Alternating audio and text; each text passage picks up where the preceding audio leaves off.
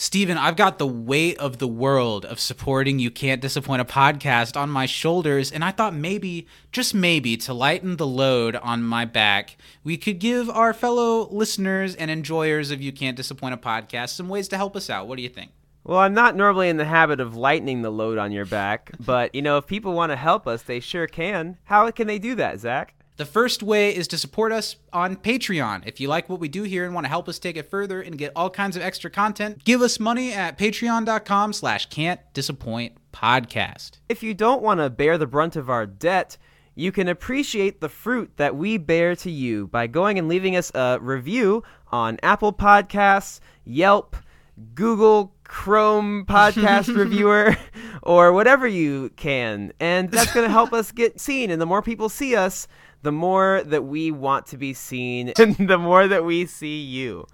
You can also hang out with us on social media every week over on Facebook, Instagram at Can't Disappoint Podcast, and Twitter at You Can't Disapod. Also, go ahead and give a subscribe and thumbs up to our YouTube channel, where we also post the podcast every week. If you want to hold our hands as we walk down this community memory lane, you should shoot us an email over at can'tdisappointpodcast@gmail.com. You can send us your MVP, your favorite funniest moment, and trivia for the episode we're about to record, and we'll read it live on the air. Yeah, we don't do the show live, but nice try, buddy. Thanks for supporting us, and let's get into this week's podcast. What is wrong with you people? Huh? I thought you were supposed to be friends. I thought you were supposed to love each other. Your love is weird and toxic, and it destroys everything it touches. I no longer care about grades, or biology, or finally graduating from college like I promised my dying father.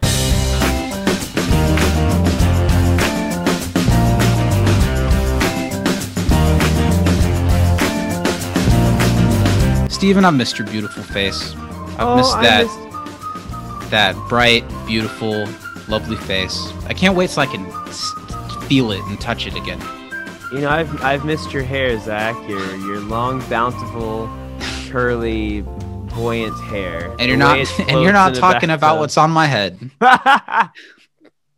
Welcome back to the show, everyone. We're glad to be back. I know for people to be back, they have to have gone somewhere in the first place. But we didn't really leave, but we're back, and we're glad you're here. Glad to be back. Glad to do this show. You Can't Disappoint a Podcast. This is I think our 52nd community episode.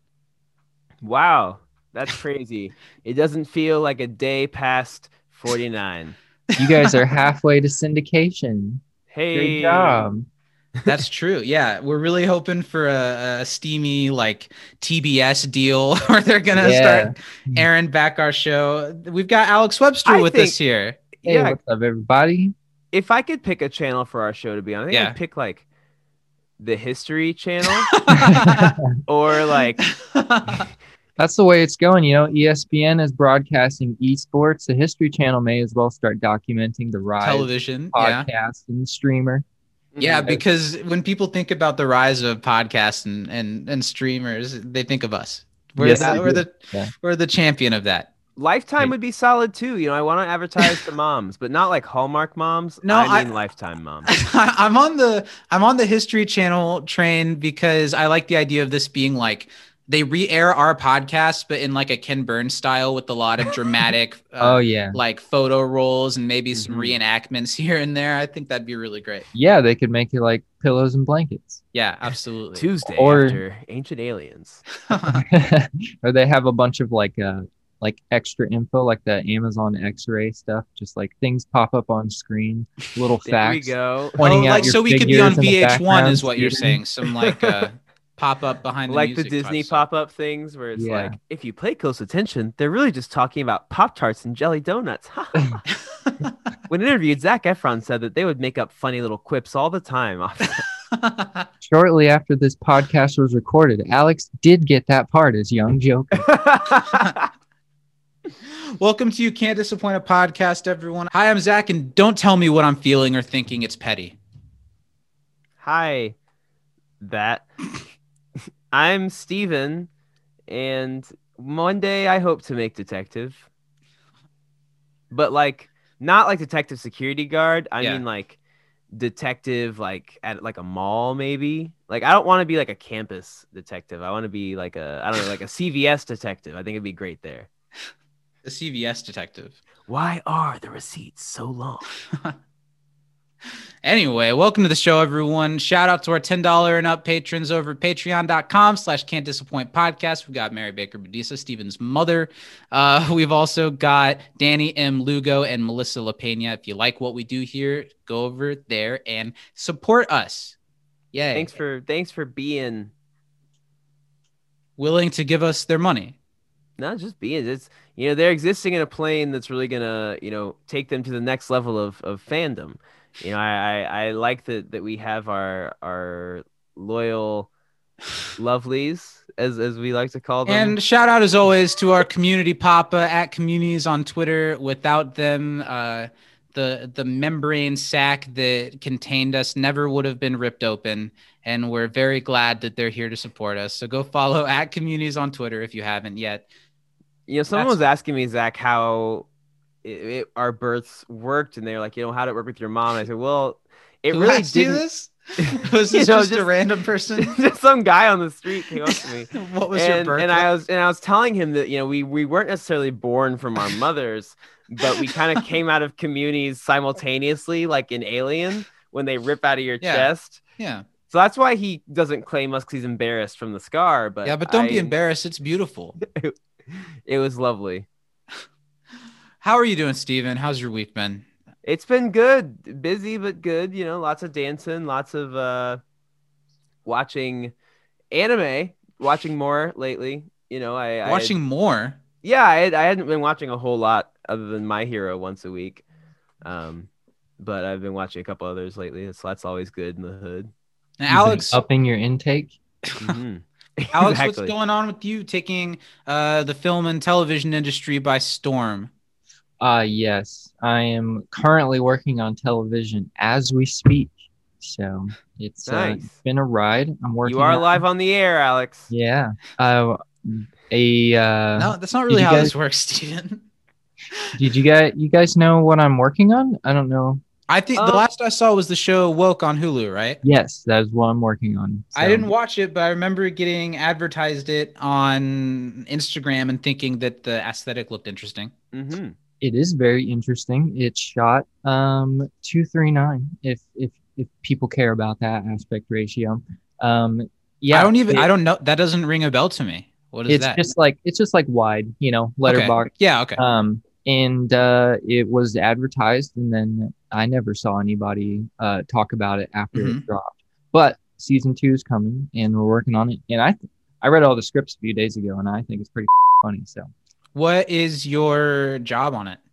So I'm just post PA, like I've always been. So in this show, mostly I'm just kind of like they're still shooting right now, so.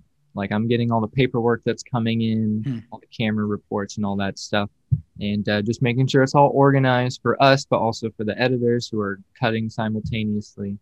And yeah, not really a whole lot going on this week, hence why I'm here.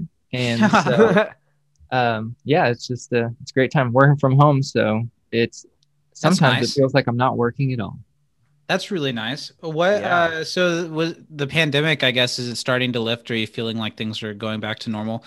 Yeah, here in California, things are definitely back to normal. There's pretty much no restrictions, no real mask mandates anymore. I think this show is going to be like one of the last ones to be working from home, because it just like happened right at that tipping point where other shows are starting to go back to the office. My girlfriend, she's back in an office right now working on her show. And I think if this show were to come back for a third season, we'd probably go back because it would be like next year. But not today, not for the rest of this year. So I don't know. I feel happy. Was it tough making it through the workless months? Not with that unemployment insurance. It wasn't. Hell yeah! But when When dried that up, though. ran out, then it was tough, yes. Yeah. But we made it work, and then I was able to get on to Ghost, and that, yeah, from there, I'm here. I thought it was funny too, actually, because like the creators of Ghost, they created New Girl. Yeah, I which really has like New Lauren Girl. Morris on it, Right. who's So the there's a lead little bit of in a my connective show. tissue. And even more so, Rose McIver was in the first season of Woke as well, and she's a lead on Ghost. Oh, right. Yeah. Hmm. Yeah. That's pretty cool. Is Ghost moving forward? Yeah, they're moving forward. I just got kicked off of it because Dang. they're shooting in Canada. So Oh, fair. That sucks. yeah, I mean it's the way it goes. But Right. like, shit, son. Yeah. Like got picked up, and then like exactly a month later, like that whole month, I was like, I'm just waiting to hear when the schedule starts. And then my post producer texts me, and he says, "Hey, they're moving production to Canada, so I'm not going to be on it anymore, and neither are you." Oh, Great. man. But this came around, and you know, I got the job the old-fashioned way, and it's been a good time so far. So I'm really enjoying it. Nice. And That what sounds show is awesome. your girlfriend working on? Can you disclose? Yes, she is working on the new Apple TV Plus sci-fi drama Okay. what's it called? Foundation. You I heard haven't anything of it. about this? No. No. Isaac Asimov, you know, he wrote all these novels back in the 50s and 60s and shit. Really influential sci-fi series, the Foundation series. It's being adapted into a huge budget television series of the same name. And I've seen the first couple episodes, and it's actually pretty good. That's awesome. Nice. So the VFX is really crazy. That's what she's doing. She's working in the VFX department. Got that that's Apple awesome. money. Yeah, it's like 70 mil or something like that. Like what? Even their shows like the morning show. I don't know how many millions of dollars that show cost per episode, but it was something insane. Yeah, just because of the cast, probably. Yeah. Yeah. So this show has really Lee Pace is in it, Mhm. and then another guy plays a pretty big character. I know he's recognizable by people. I just don't remember his name, but they're the only two that I know that are like super recognizable. Apparently, the lead girl has never acted before. Oh, wow. Wow. But she's good. Everybody's good. Even the child actors are good. So that's crazy. It's interesting. I'll have to check it out. I think recently an episode of Mythic Quest referenced the writer of that series, and he was really? a character that was portrayed on it. Yeah, Mythic Quest has been pretty good in second season. I haven't seen that show yet. How is it? So many Community people really like that show because Megan Gans is one of the lead creative minds on it, and I think it's almost really, really good. It's got so much going right for it, but it just still feels like it's a couple steps away from being what I really want it to be. I don't know. Right. Yeah. I felt that way a lot about Ash versus Evil Dead. Oh, sure. Yeah. I did watch all of that, and it had some really high highs, but it didn't ever reach as high as like the first couple episodes did. Yeah, I just never thought it was super consistently like, I think of this as this is great. Like this is just, I thought it was just good with some great moments. But the last season, I remember not caring about at all. Oh with, yeah, like, that's his daughter.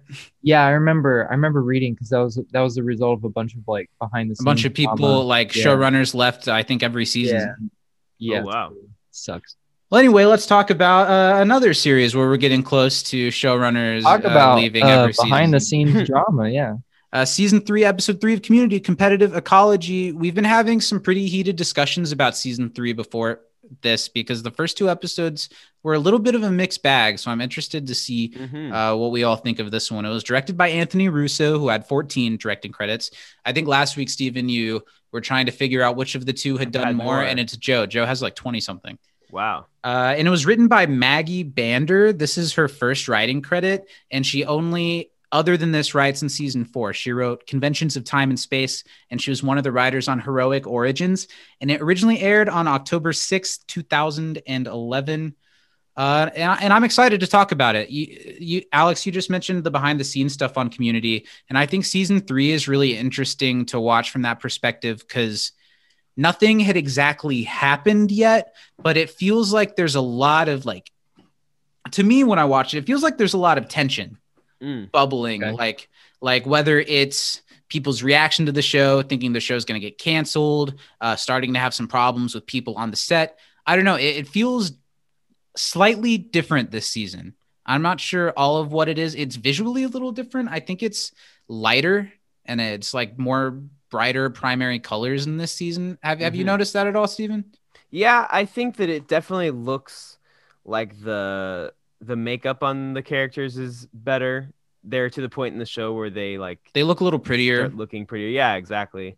And I think the lighting's different. I don't know whether it's more like high def or what it is that makes it look higher quality. I suppose. What, Alex? Do But you know more when like a the, TV when the show, switch yeah. to high definition on TV was? That would have been like in the mid to late 2000s. So like, Was it before 2010? yeah, for sure. Okay. I don't know why I thought maybe it was like early 2010s. I want to I say remember that when everyone had to you couldn't have the regular definition thing anymore. It's I like, you remember have to when have this box. The not intro that to box. The Simpsons changed and they got a digital box instead of their old antenna. Oh, that's cute. Yeah. I want to say that like most shows were totally shooting HD by like 2008. Like stuff that premiered in 2008 was probably all definitely HD. I know some shows, I want to say like South Park and like It's Always Sunny, like they had like some 4-3 seasons right Oh yeah, around. they sure did. Mm-hmm. But that like, was almost like a guerrilla style yeah, filming of that show for the first season at least. Yeah. totally. Before we get into what we thought of the episode, let's do some trivia. I put together 4 questions. I think I have 4 as well. I think that's all I could muster today. And I'm here to answer 8. Okay, so I'll start off. What's the pricing and drink minimum for the water fountain?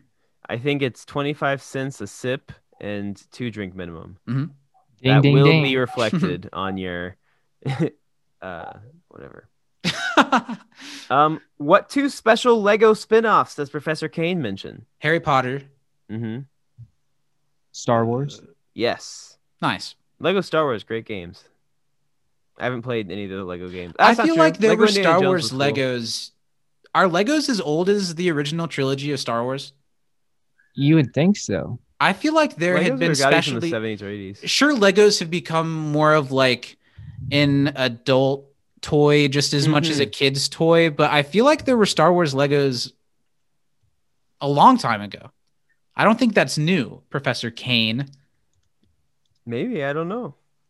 Can somebody fact check that, please? I'm fact checking it right now. Thanks, Alex. It's your question, Zachary. Okay. Chang needs answers like a fish needs what? A bike. A bicycle, yeah. Bicycle. Bad. Bad.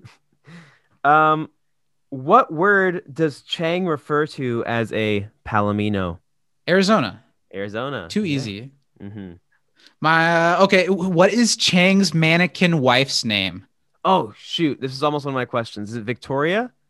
That's Or really is it close. Veronica? It's Veronica. Veronica. Who did Abed and Troy dress up as? Eddie Murphy and Nick Nolte was the other Yeah. one. Yeah. my last question, what are the That's my Wow. Nick Nolte impression. You've been working really hard on that. Nick Nolte. This guy like a mix between You can Gary only Busey. you can only be him saying his own name. All my impressions are just people saying their own name. Let's hear a couple others. Michael Caine. Sean Connery. Okay, that's enough. What are the dean's first questions when he discovers the cafeteria had been on fire? I know he asked, was it what the hell happened and did I miss the fireman? Yeah. Nice. Those are some softballs. Yeah, okay. Here is my last one's especially a softie because there are wrong answers, but it's pretty opinionated question. Okay. If you had to pick a lab partner, Yeah. how Of the- would you rank the group? 1 through 8. Oh man, I gotta think pretty hard. Jeff would be Good pretty question. low. Mm-hmm. I feel like Troy would be pretty low if I'm just thinking about who would do well, because I'm definitely not an academic. I ranked Pierce it would as be though, pretty like, I low. want to get a good grade, but I also want to have a good time, you know? So I try mean- to think who could I muster who would I want to be around the most if I were a student at Greendale? That's true. I still feel like I'd probably try to go with Annie just because I know she'd do everything. And then Abed. would be a top choice, and then Shirley would be probably. I'd probably have the same issues that the study group had with Shirley. Yeah. You know, she's a mom, and I'm a kid in comparison, and I don't know how much fun that would be. I'd probably go Abed or Annie. Nice. Did Yeah. you have anything different, or would you say anything different? Alex, do you have any thoughts? I was just gonna say that it's obviously that Annie's the number one choice, but I Sure. think the real question is she the number one choice because you would want to do as much work as she does, or because you want her to do all the work? That's true, because she would do all the work, and I'd want her to do all the work. Yeah. Not because I'd want to do as much work as her, but she True. might have the attitude of like, I'm not just going to do everything. You have to do this and this, and tell you Yeah. like specific tasks. So maybe someone like Shirley would be better. Yeah, I had Todd top of all. Oh, I didn't even think of Todd. I always think of Oh, Todd. I didn't consider next. non-groupers. No He's offense. the stranger.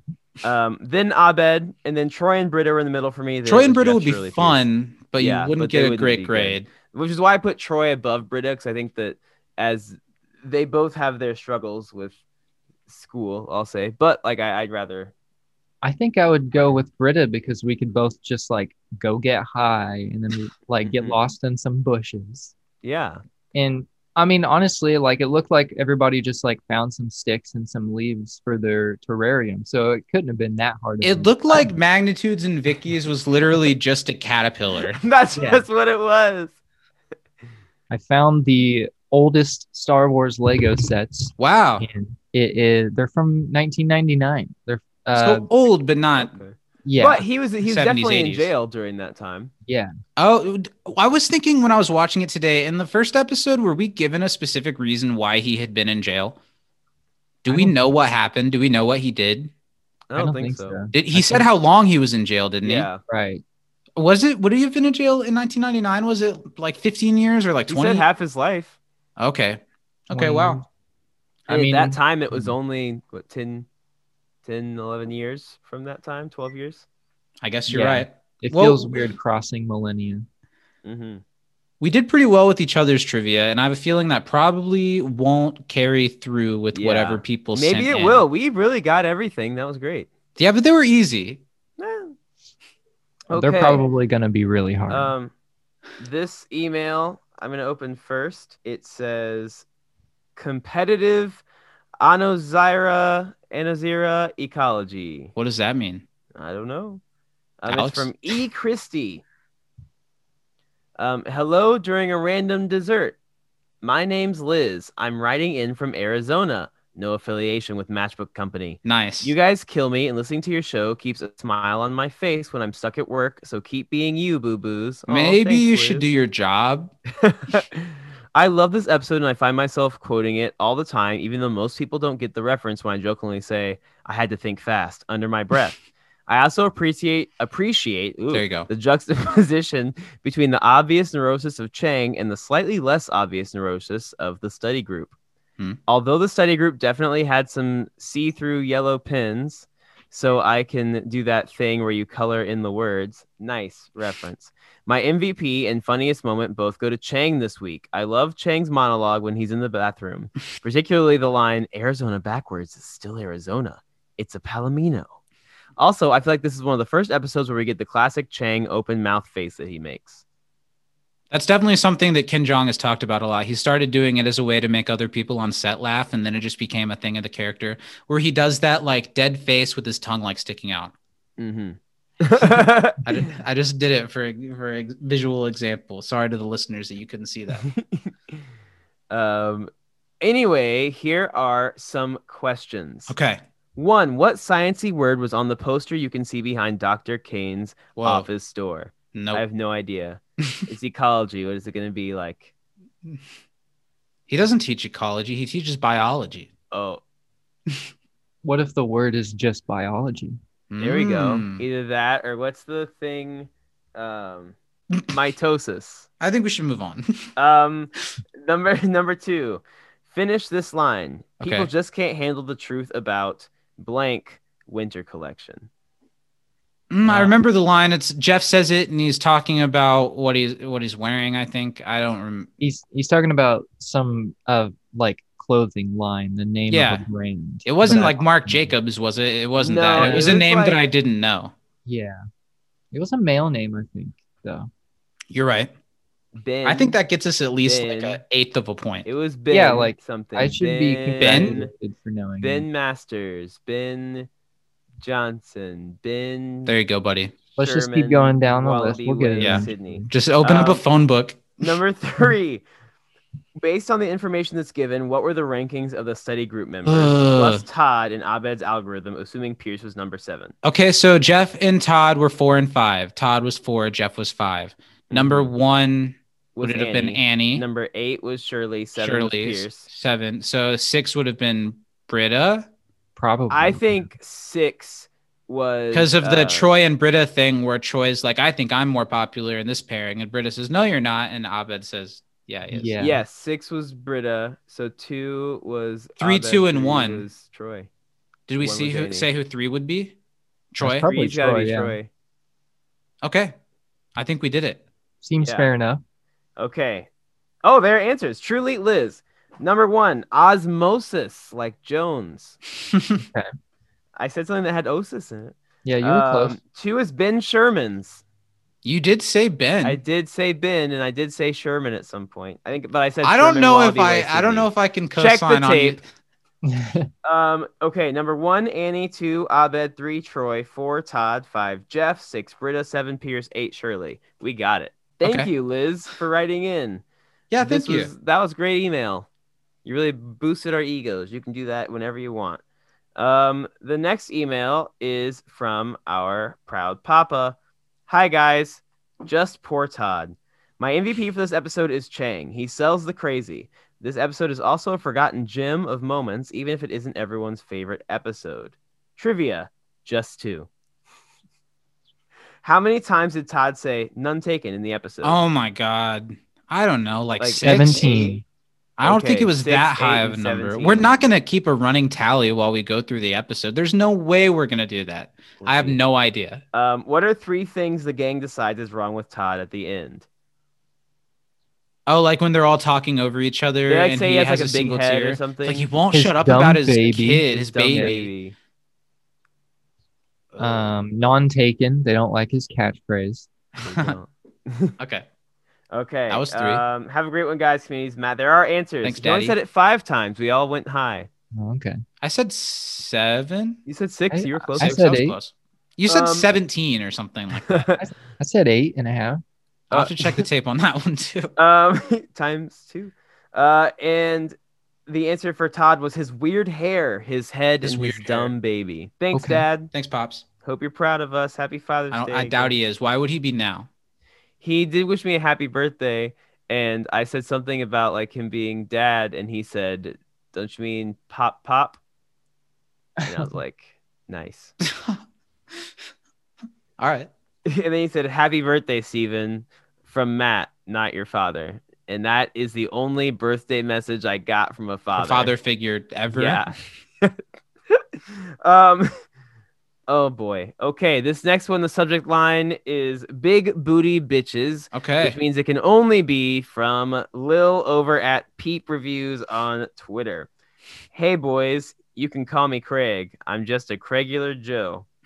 In school, did y'all ever find your way to have a friend as a schoolwork partner and then not do well on your project? Yeah. I didn't, because I would pick my smart friends and they would let me just do the artwork / legwork. Shout out to Ellie in our chemistry class. All right, now our questions. Did y'all ever find a... I mean, I feel like I never did well in school, and doing well on the project had nothing to do with. I wanted to be with one of the 3 people I was friends with in the class, Mhm. and that was all I cared about. Yeah, same. What were the gang's excuses for not being with their assigned partners? Well, Jeff and Abed's are both that they have developmental disorders. I think Annie said, it's not you, it's me. Mm-hmm. Troy has to catch up on Breaking Bad. Yeah. So there's What was 4. Britta? I don't know that I'm gonna remember all of them. That might Yeah. be me tapped out. I Shirley don't said remember. something religious, didn't she? Probably. You're killing it, buddy. Thanks. I don't know. What are the answers, Steven? I don't think this one's gonna have answers because Lil doesn't normally ask questions with definitive answers, so I don't think they're gonna leave. See you What later. basketball player is connected to the Arizona conspiracy? Larry Bird. Larry Bird. Larry Bird. He called Indiana someone. native. Yeah, he called someone I went to church with to play basketball with him the N word. They fought Shit. in college. Larry Bird, friend of the show. Larry Bird, come on the show. Talk Let's about talk Larry about it. Bird, friend of This Chevy isn't good. Chase. You use the N word often? us Come know. on, let's find Let's out. talk about it. What does Britta use to catch the poll votes on fire? Per Shirley, Her marijuana lighter. Do you know? Did you know Magnitude was the Quidditch announcer? Because I didn't. Of course I know. Luke Youngblood, Yeah. he's in the first maybe 2 Harry Potter movies. Mm-hmm. Little cute. Oh yeah, I remember that. How many drinks of water can you take before it's extra on your tuition? I don't think that's not what what that it meant. was, Lily. It's that you had to. There's a 2 drink minimum, so if you don't use your 2 drinks, it would show up on your tuition. Would it be 50 cents or would it be a steep Yeah. price? 50 cents. Yeah. Who did Pierce have sex with? Honestly, score. She's a babe. Eartha Kitt. Yeah, obviously, if you're Kitt. familiar with next Marcus. week's episode, Eartha Kitt in an airplane bathroom. Mm-hmm. He's Really never said told anybody no, except man. those guys. What does the list stink like? It stinks like a butt convention. There we go. Zach, what did Yeah. you learn about science in Christian school? To take it with a grain of salt. Oh boy. Okay, my MVP this episode is Chang, but Todd is a shining star, but Abed's facial expressions are a 1. I think that's A1, buddy. Oh, A-1. Yeah, I thought Abed had some really great facial expressions all throughout the episode. I was thinking it was like a 1, like first. A lot of grade. like shaking his head no when people are yelling about something. Solid episode. Every time we watched it, Zach likes to watch things 3 times, and I hang out. I found something different that made me laugh. See y'all at the Detective Awards, sent from BlackBerry. Nice. Nice. Well, that was good. All right, let's move into the next thing, which, Alex, I think this is something new since the last time you've been here. Okay. Before we get into each episode, Steven has a task set out for himself where he has 20 seconds to describe as much of what happened in this episode or as little as he thinks to tie it all together. He has 20 seconds to see if he really paid attention to the episode this week. And at the end, I give him a letter grade based on how good of a job I think he did. And you can throw in on that too if you want. You can also I'll judge. give you an honorary fish grade.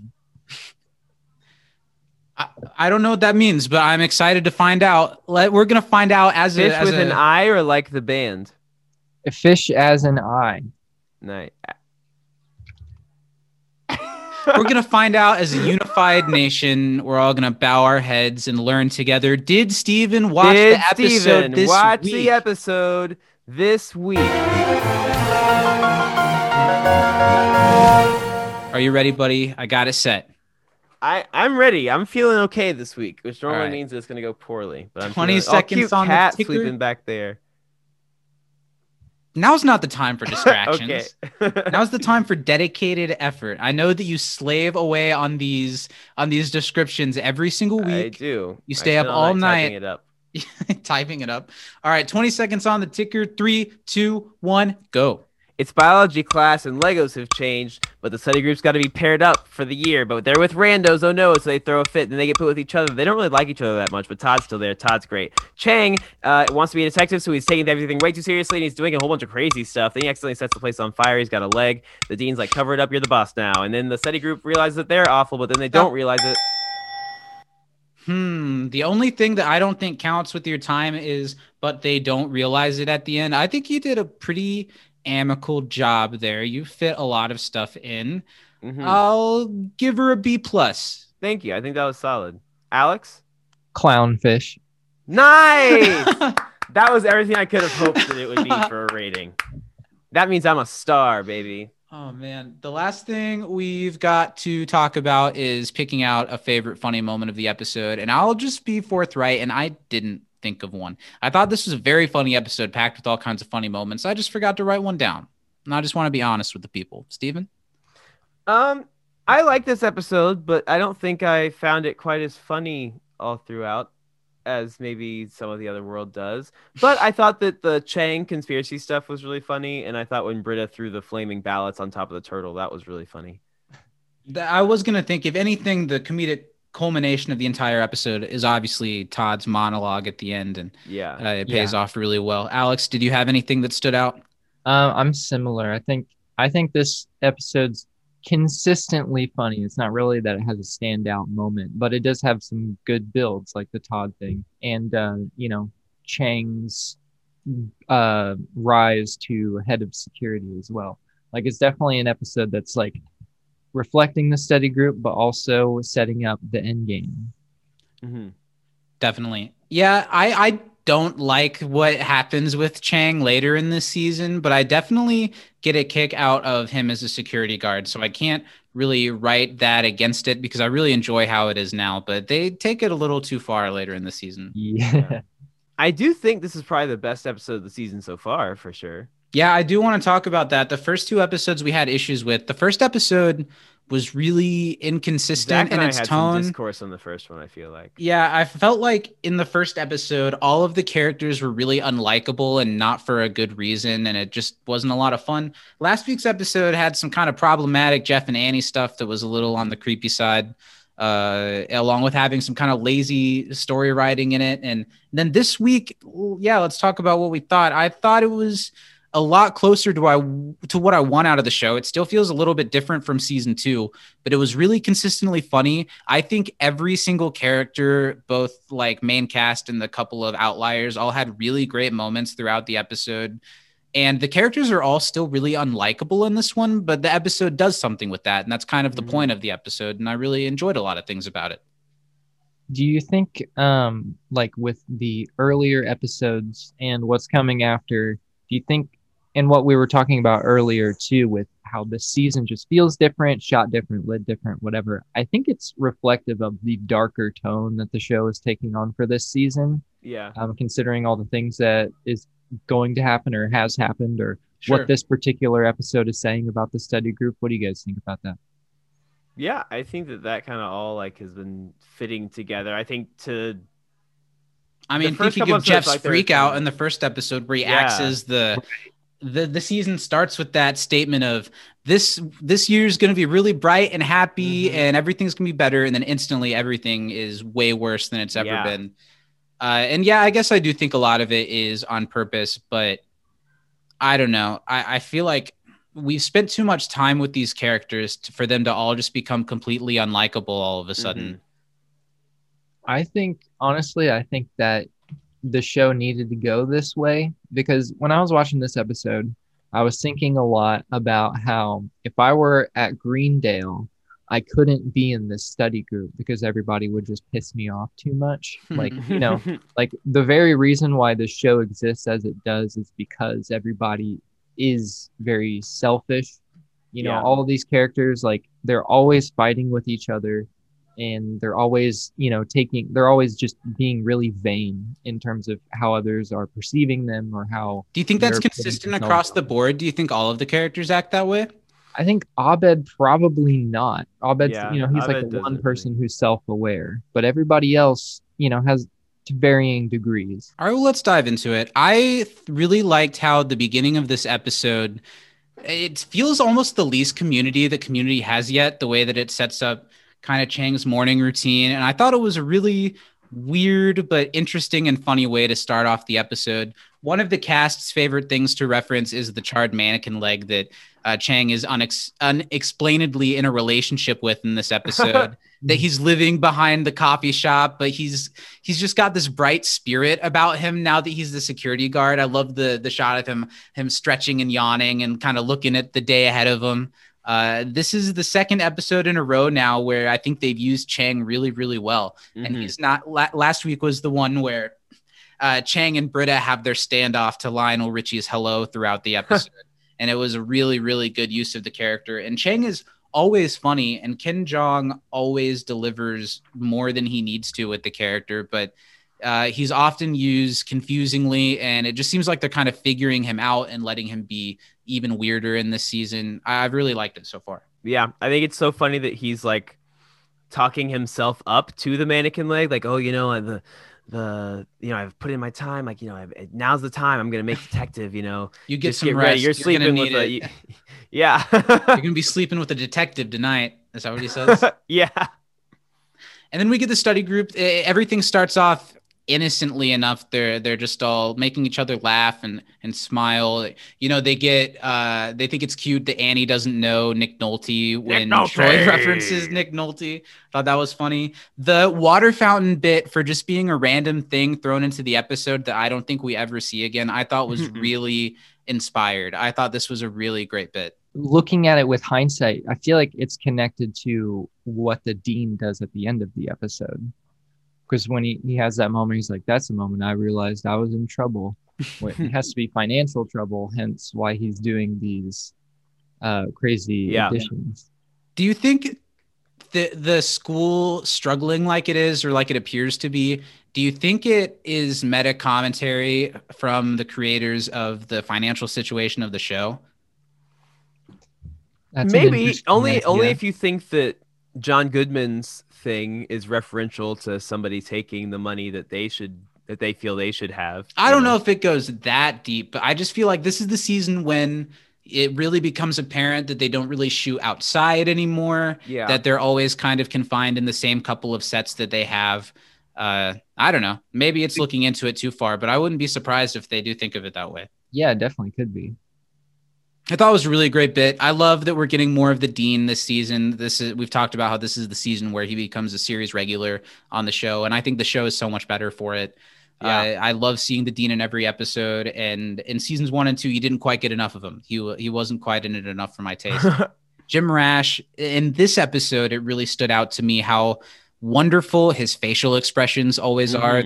They mentioned on the commentary that they're jealous of the way that he uses his eyebrows to emote. Yeah. And so once they pointed that out, I couldn't help but watch it the whole time. And he really does, with just about, the Dean isn't in it a lot, but he takes a lot of turns of like thinking about what's going on. And you kind of see him go through each layer of figuring out what he thinks he's figuring out, and he uses his eyebrows every time he goes to like the next step of thought. And I think it's really, really, I don't know, Jim Rash, I could just heap praise on him for probably an entire podcast. The fact that he's an Oscar award winning writer and he's got this comedic sitcom, just these chops, it's so impressive. He's so funny. And the way that they kind of match up Chang and the Dean in the episode a little bit too, I think is funny. Their moment at the end of the episode is probably one of my favorites of the entire thing. Mm-hmm. I really like that homewrecker joke from the janitor. Yeah. Homewrecker. Yeah, I've been married to this mannequin leg that I found in the boiler room. And it's been passed around. Super funny. In the biology classroom, I really love, so far I don't remember liking him this much, but I've really liked Professor Kane a lot. Yeah. I think all of the little things he does in this episode, he's a harsh presence, but he's a much needed, like, real life guy who's in this world that's so zany. And the show returns to that well a lot more later as they add more characters, but Kane is a really good example of it, and I think he's really funny. I wish they would have used him a little bit more than what they did. I'm liking him a lot so far too, and it's somebody that, last time they had John Oliver as a teacher, right? And he likes Jeff. He's a friend to them. He's part of the zany. Yeah, so that was like they don't have somebody to check them regularly, and even Chang was so caught up in his own crazy stuff when he was their teacher that it's not like he was telling them they were bad people. So it's good to have someone to kind of take them down a notch consistently. I wonder, I mean, I'm sure maybe that went into when they designed the teacher character for this season. It needed to be someone who, as things are going a little bit darker, and I guess we're going to tell a lot of stories this year about the study group being really absorbed within themselves and not really able to see outside of themselves too easily, that Kane's a really good figure for that, who can kind of give them shit because, I don't know, his life has been hard and he's worked so hard. What, Alex? I was just going to say, nobody else is going to give the study group, like, they're not going to take him to task like Michael K. Williams will. I think Kane does hear what Paget does in the final season with Frankie, and maybe that's a little bit more of a fully realized character that they Yeah. bring into the foreground a little bit. But I would have liked that with Kane, or kind of like how Hickey is. It reminds me of how Jonathan Banks is in his season. Here's an idea. Okay. I think somewhat in the beginning of the show, they kind of played Jeff as like the straight man compared to everybody else. Mm-hmm. But now that Jeff is being continually exposed as his selfish self, do you feel like they wrote this character in because they needed that presence? I mean, we're talking about it, but like because Jeff is now like basically beyond the pale. Where one of the worst of all of them. Yeah, exactly. If not the worst. We talked a lot about how we didn't really like Jeff very much in season 1 because he was supposed to be the cool, down to earth guy, but he was doing things that could be interpreted the same way as the things that he does now. But it felt like the show didn't call attention to it then, or always know that they were doing it, or willing to go past him just being like the cool guy at the front of the circle. But I think I like him a lot more as he becomes not a tertiary character, but someone who just sits around the room and cracks jokes like everyone else does. But also we see that he's deeply, I don't know, something's going on there. He's got attention issues. He's got self-worth issues. Definitely the way that he's constantly shown how similar he and Pierce are is something that he is really unable to filter. I don't know.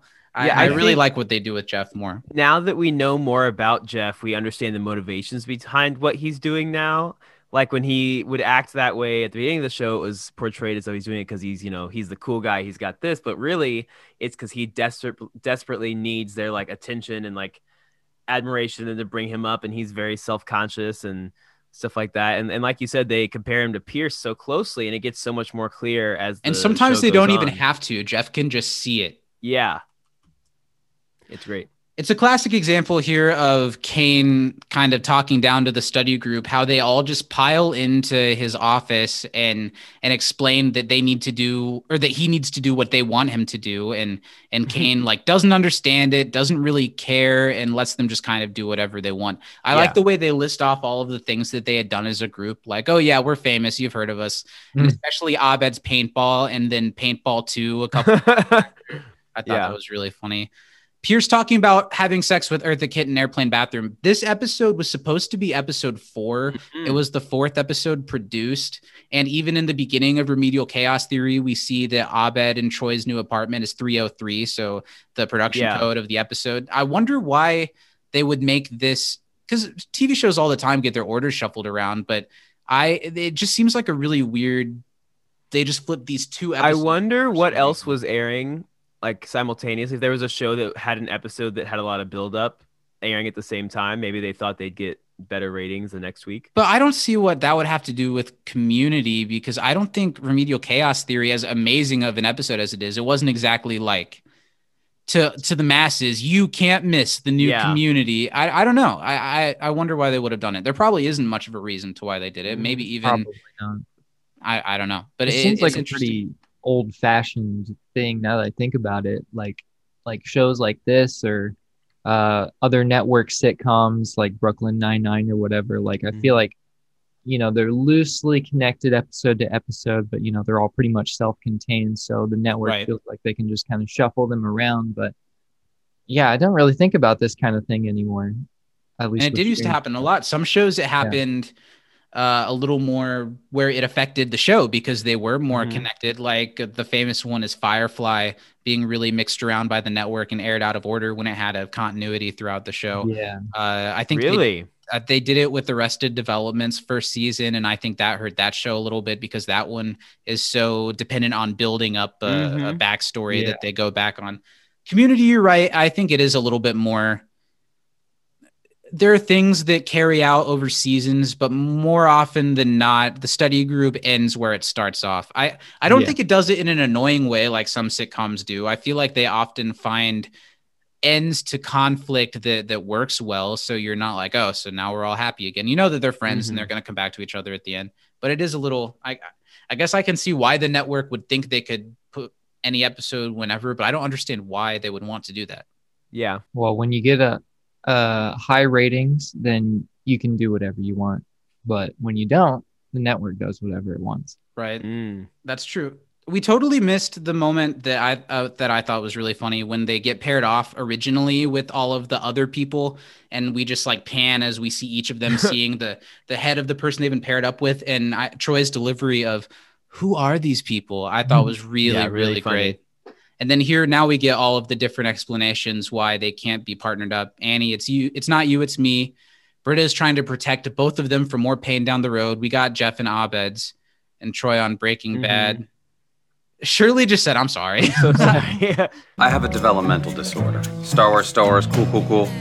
You understand. What do you guys think about Jeff's line here? Is it funny? Is it in bad taste? Does it not stand the test of time? Is it funny even though it's kind of in bad taste?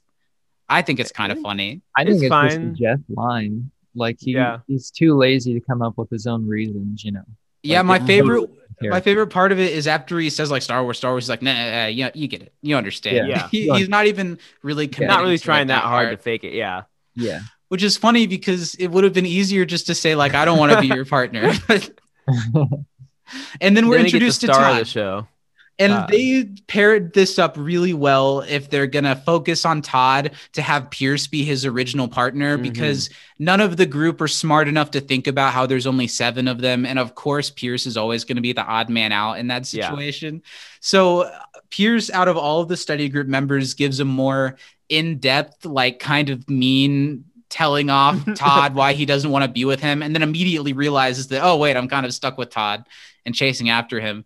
They said on the commentary that I thought was kind of funny that I guess Chevy was really cranky when they were filming this episode. He didn't like how mean they were being to Todd.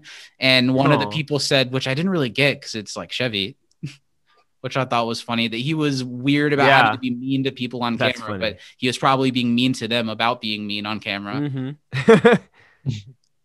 This is Mel Rodriguez's last episode as one of the other security guards, and he's been a really welcome presence. He's definitely been the straight man to Chang's crazy man, but he's such a good, funny presence, and I'm glad to see him. Alex, have you watched or do you know anything about the show that he's on with Kirsten Dunst? It's on Showtime. A God in Central Florida. I watched the pilot and I really liked it, but I never got around to watching the rest. It's really good. I'm looking forward to whenever we get more of it, and he's fantastic in it. Cool. Yeah. I really like in this exchange the joke where he tells Chang to take some time off, and he's like, "You'd like that, wouldn't you?" It's like, yes, I would, very much. I think he's really funny. He kills all of his lines. And this knocks off what Chang's going through in this one. We've got this really weird, and they did such a good job of writing the storyline from the perspective of a man who's totally mentally ill, because he goes into that trope of all the noir voiceover of the detective, but none of it makes any sense, or it's got this really loose, connected sort of logic that Chang has.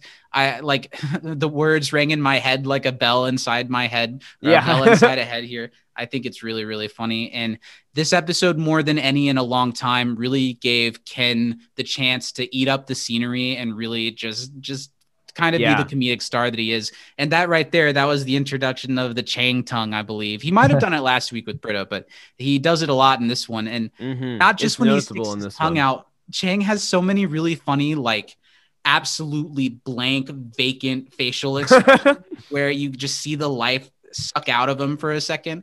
It's really great. His interaction with a student where he ends up just kind of staring at her and creeping her out is pretty funny. She had legs that went all the way up to her torso.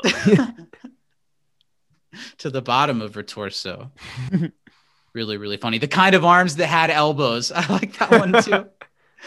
It's like Chang is trying to do this in his head, but has never really even seen a noir movie, or has just seen, like, I don't know what his internal logic is. And then, he's having the train of thought, and he's not focusing on anything throughout all of this. And that gets farther. In the cafeteria, Annie's looking to start their terrarium. Also, she is so far into that salad. Well, but you see what she's trying to do? She says every other time there's been beetles in here. Yeah. That was a really funny bit. One thing that I loved about this episode, Steven, you didn't delve too much into why you weren't quite as high on this episode as I was. I feel like this episode was packed with really funny non sequiturs all throughout the episode. Not just jokes that were tied into the storylines, but just funny character moments all throughout of it. That's all throughout true. it for every single character. And this was a really good one for Annie. It took me until the second or third time to notice it, that she was looking for beetles. I thought that was great. Yeah. And instantly they're planting the seeds that maybe Jeff and Annie aren't the best pairing. So there's some uncertainty between study group members of who's the best pairing is. And we'll get more into that later. But Jeff, of course, isn't the type of person to work very hard on a project. He's just on his phone. Were you guys, a side question to Lily's question earlier, were you guys a good partner when you were partnered up with somebody? Yeah. Yes, of course. I certainly wasn't. What do you mean, of course? Well, it's, I have one of my biggest fears in life is letting people down. So even if it's a stranger, I feel like I got to put in my work. Though there was my first semester of college, I was in this class that I was not like intellectually equipped for. It was like a coding class. And I got along fine for like the first couple weeks, and then it started getting really complicated. And our final project was like getting like a turtle, this robot turtle. You could program it to do a bunch of different kind of behaviors and stuff. And by this point, I had completely checked out in this class. And I kept oversleeping in the morning that the class was happening. And the dude who was doing most of the work in our group was like getting angry about that because I wasn't showing up and stuff. And I'm like, I'm sorry, but on one hand, I hate this class. And on the other hand, I hate you. You got it. You got it.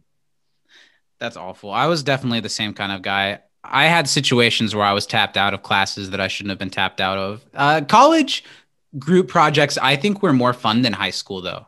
I never had any. You never had any?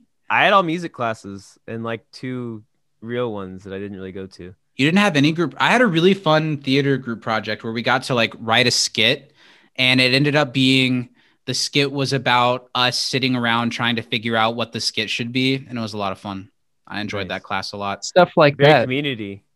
Yeah, stuff like that is fun when you're actually in a class that you want to do group work in. But when you're not a coder and you have to do the turtle thing. Yeah. I guess that's not totally true. We did in one of the jazz combos I was in, we like wrote a piece ourselves for our concert. That's pretty cool. Yeah. That sounds hard. Mm.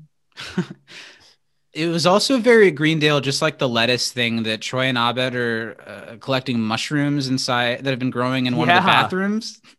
Yeah. And this is just a short, sweet, cute little scene where they and it also points out how this takes place after Remedial Chaos Theory, because in that episode, they're like introducing their apartment and that they're moving in with each other to everyone. And then in this one, they're kind of realizing that since they've been living together, that they spend too much time together. And they're not having as much fun. It's really small. Nobody would notice it if you're just watching it on a weekly basis. Yeah. Probably. But watching it and analyzing it the way that we do, it's interesting. It feels out of place. You can realistically assume that they'd want a little bit of time to get comfortable before they throw a housewarming party. Sure. There we go. I've been in many situations with the upbringing that I have where I'm stuck with an older person like Britta is with Shirley, just showing off pictures or telling a story that you really aren't interested in. And as an adult, I feel like I'm getting more to the point where I don't want to invest my time in something that I'm not interested in investing my time in. And I can kind of tell people that sometimes. Is that a bad thing? Should I just watch people's baby pictures? I don't think so. Yeah, what do you you're think, fine. Steven? To a certain point. But I also would be polite for more pictures than I should. Yeah, I can tell. I know that you would. But I'll say that because of how like back to back my lessons are, and sometimes I have people that want to you talk have a good heart out. I'm good at being like, oh, that's so great. I just have to run and do this before this that I have to do. So bye. I've definitely become the guy that when we have people over to our apartment and I start to get tired, I'm like, all right. I think you should be. It's time for everyone to leave now. Yeah, I think that's a good skill to have because the last thing you want is to be like barely staying up. And people are like, yeah, and so I have this dog that I want to get, and it's Yeah, Talk to me about your dog I think instead. you're I like just dogs. you're saving everybody the uncomfortableness of not knowing what to do next. There we go. That is a big part of it. That is such a white people culture thing. Everyone sitting around at the end of a social gathering, like usually often two people standing at the door ready to leave, and the conversation just keeps going. And you often say, well, I should probably get out of here like 20 times before anyone does. It's awful. Yeah. One of the non sequiturs that I thought was funny is in this Britta and Shirley scene. Did you know that sugar is like baby meth? That's what my homeopath said. Well, maybe your gay friend should mind his own business. That was a really funny Shirley line and a really funny play on words. And we're back to Chang. He's just full crazy, talking to himself in the mirror. The noir thing kind of really fades away pretty quick. He's just having like a crazy running inner monologue. Yeah, he's just having a breakdown. Balloons for lobsters. None of this makes any sense. He's just looking for something to detect, to be a detective. And this is where he finds the matchbook for the Arizona Matchbook Company. Realizes wrongly that if you put it in the mirror, Arizona backwards, it's still Arizona. And it's a palomino. What does palomino actually mean? It's a horse. That's right. Yeah, it's a palomino. And this is a good vacant look from Chang as he just stares at himself in the mirror and then asks why this guy's staring at me. Really funny. Steven, I bet you'll be excited about this little scene that we have. Oh, here. yeah, I am. We get a slight hint of the forthcoming Britta and Troy flirtation, and it's kind of a misdirect, but it still is a little hint of they wanted to spend time with each other like this. It's more because they want to get away from something always brings me back to you. Aw. That's all you got. Now do it as Nick Nolte. I'm Nick Nolte. That's all you got. Something always brings me back to you. Let me be. Man, if I knew off the top of my head what Nick Nolte sounded like, I bet I would be blown away. You would be laughing. That sounds about right. Thank you, Alex. I watched A Walk in the Woods a few months ago. Oh, I've heard of that film. Nice. Do you say it was great? It's not great, but the best thing about it is Nick Nolte as a walking sack of shit the whole movie. So he was was it based on a true story? Well, it is actually based on a true story. I'm Nick Nolte. I'm walking through the woods here. Growls a little bit. I got my canteen. Everyone kind of catches Troy and Britta talking about being partners, and they get mad at them. And I like how everyone comes from normal places, but Pierce and Todd come through a bush. They said in the commentary, they always say shit about Chevy. They said that getting Chevy to do this was really hard. And to you come can out of a bush? Yeah. Him to come out of a bush. And you can kind of tell I've been able to tell more than usual lately that the shots of Pierce are not always, they could have usually used another take, but I'm sure Chevy wouldn't do it again, or he just speaks kind of broken English sometimes when he gives his lines, and they just kind of use the best of what they get out of him. And usually they edit together a really good seeming Chevy Pierce performance out of it, but there are a couple parts in this episode that stood out to me. One is him here kind of trying to recollect himself as he gets out of the bush. Yeah. But he delivers his line well here. He's pissed that he's stuck with Todd, and we're getting, again, that they just treat Todd like he's not human. They talk about him as if he's a thing that they just got paired off with. It's really funny. It's almost vaguely It's Always Sunny feeling. Yeah. I have a question. This is taking that, stuff with Rich that Jeff has up a level. The whole group is doing it now. None of them even consider that maybe Todd has feelings that could be hurt. The guy who plays Todd does a really great job in this episode. I believe his name is David Nair, and he has shown up in so many things. He's one of those sitcom guys that just his face is in the background of a lot of shows. He was on New Girl for a while.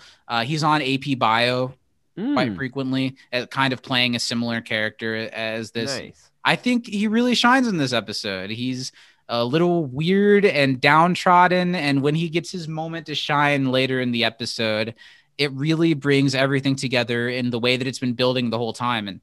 And so many times they talk over him and at him, and he's so nice and soft-spoken that he doesn't even really react to it. But of course, that's just eating into him further and further as the episode goes through. Yeah, I think Todd's great. I think that he really fits in because he doesn't fit in with the study group, but he fits into the episode perfectly. And it's like that he's been a character, forever. Yeah, it's a great intro to another Greendale side character. And he's just like all the rest of them. He gets weirder and weirder. Steven hasn't seen the series finale of Community, but there's a part with him in the finale where he's like talking about like murdering people, basically. So wow. Maybe there's something even to be said that people that are brought into the mess that is Greendale itself, and especially the study group, kind of like It's Always Sunny again, that they can't help but like be degraded by the people. Mm-hmm. I don't know, that they're worse for meeting the people that they meet at this college, but somehow the study group has found each other and they're better for it. Yeah. Yeah, the Todd problem. They're all going to solve the Todd problem. and Todd politely asks if they want him to join. And it's really funny. Now that we're in the study group, or now that we're in the study room with them, I thought this episode had a lot of cooperative calligraphy, everyone stuck in the study room trying to figure out who stole the pen vibes. Yeah. This episode doesn't go quite full bottle episode, but my favorite moments in Community are often when everyone's in the study group and they're also kind of mad at each other, or they're fighting. There's like a tense issue to be solved. That's often my favorite clips that they give off to each other. And the rest of this episode is really filled with that. Yeah. It also reminded me of is it a Halloween episode? It's not a Halloween episode. Oh, maybe it is, but where they do like Britta gives him that test and he's trying to figure out. Yeah, that's just 2-ish episodes away from where we're at right now. Okay, yeah, I like that episode. Okay, so that's actually my least favorite Halloween episode, I think, but it's fine. It reminded me of that one too a little bit. So I want to, Steven, what was your issue with this episode? You keep kind of hinting that you didn't like it as much as I've projected. I liked it more than the first two this season. Enjoyed this episode quite a bit. Yeah, I thought it was fine. I think as far as a school set episode that doesn't go too larger than life, this is about as good as it gets, right? It's all confined within the school. There's some weirdness in it. It's really, really funny. The characters are all really well served. I have almost no problems with this episode after having quite a few with the last two. I just can't put my finger on it. I don't know what it is. I don't really have any problems with it either. I think this is a great example of an episode of the show that uses the entire study group, but not in the way where they split them off and pair them up. It's everybody gets their lines. Everybody's in the middle of the central plot. Even Chang and the Dean are well featured in it. On top of that, this wouldn't be the worst. I mean, you could probably pick a showier episode to get someone into the show, but if you just want to show someone the characters and how they, this wouldn't be the worst episode to show someone as their first episode. Not at all. So I'm just surprised you had that reaction, because I've been really, and maybe it's because I've been really excited to really like one of these season 3 episodes, but I really did, and that felt nice. I like how they're trying to figure out how to pair each other off together. And they talk about pairing off by hair color. And Abed reveals that that's how he separates them all from each other in the first place. I think that's really funny. And Abed, of course, I like how, I don't think it's the first time where Jeff's been, Abed, you're a computer. And Abed's like, yep. I think they've said that before. I think so. I like the jokes about age. How Shirley's really just about the same age as Jeff. And it's really weirder that Jeff projects younger than Shirley comes off older. So that's pretty funny. But Abed was putting Jeff in with the old people too. So that works out. A couple not so funny Pierce jokes of being asleep. I don't know. That didn't do a lot for me. That seemed to be like a reset for the conversation to kind of take it down another path. A classic Britta moment that we get in this episode when she tries to flip off Annie and she can't do it. That's a gif that I've seen many times. And one of the reasons why I love this episode, there are a lot of funny community isms that in my head aren't tied to a specific episode. And a lot of them were in this. Yeah, certainly. That Britta part was really, really funny. Todd you can tell that he's starting to get grumpy when he says, does anyone else have kids? Because I'd love to get to my kids. And they're not even listening. Not even Shirley, who is often projecting how she would love to go back home to be with her kids, cares. They're all worried about other stuff. But Britta tries to use that as a way to pawn Todd off on Shirley, which Shirley won't have happen. And now we're to the point where it's 9:00 at night and the project's due tomorrow and they can't even figure out how they're all going to work together. It's become way harder than what just accepting the people they were stuck with in the first place would have been. Have Yeah. you guys been in a position like this where the deadline is ticking and you've done little to no work? You mean every assignment? Certainly. I mean, especially if it's on my own, Mm-hmm. unless it's something I really care about, or if I was doing like video projects for any of my film classes or whatever. It's usually down to the wire because I literally can't get the resources fast enough or the people fast enough to get what I need. Anything written that I did was probably written the night before. Yeah, certainly. Yeah. I usually did pretty well. I was good enough at writing that I could kind of horse shit my way through it, but sometimes I couldn't because I didn't always know what I was talking about when I was writing about something. But I could usually make my way through it, and I was never one of those people who were like writing a bunch of drafts of their essays and shit like that. No. What came out was what came out. I'm not going to do any better than me. Back then, I thought I was like, I'm good enough. I can basically get it on the first try. Go through again for like a clarity pass, but now I understand. I get well, sure. Now that you're working on things that you care about and isn't just school related. Yeah. Now that literally the whole process is just iterating and iterating and iterating. Yeah. Abed gets them on this path of like pairing them up by popularity. But what's the idea that populars with least popular and then the two in the middle meet in the middle? That's just kind of a recipe for disaster. They should have known immediately that wasn't going to work out. Well, they don't know that's the system at this point. Abed comes up with that and does it. Yeah. Okay. Cheng's calling the Arizona Matchbook Company, and it's shot and performed as this like he's talking to the shady organization that's behind everything. But they're just like, I don't know. Cheng says, I'm interested in your matchbooks. And they're like, would you like to place an order? Is this when he says, I had to think fast. Yes. And then he gets interrupted. Card. Really funny. Oh yeah. He spent all this money from the other guy who's not getting paid to be a security guard at this point. He's used his credit card to buy what looked like easily like 10,000 matches. Yeah. Right. Gotta be. Hey, those are actually cheap. I bought a couple things of matchbooks, but he buys a ton. Yeah, I know. I didn't buy that many. This is the scene. I referenced this earlier. I thought it was earlier when Nunez steps in and says, "You've got to calm down. You're being weird. You're staring at people, making them uncomfortable. You've got to step down."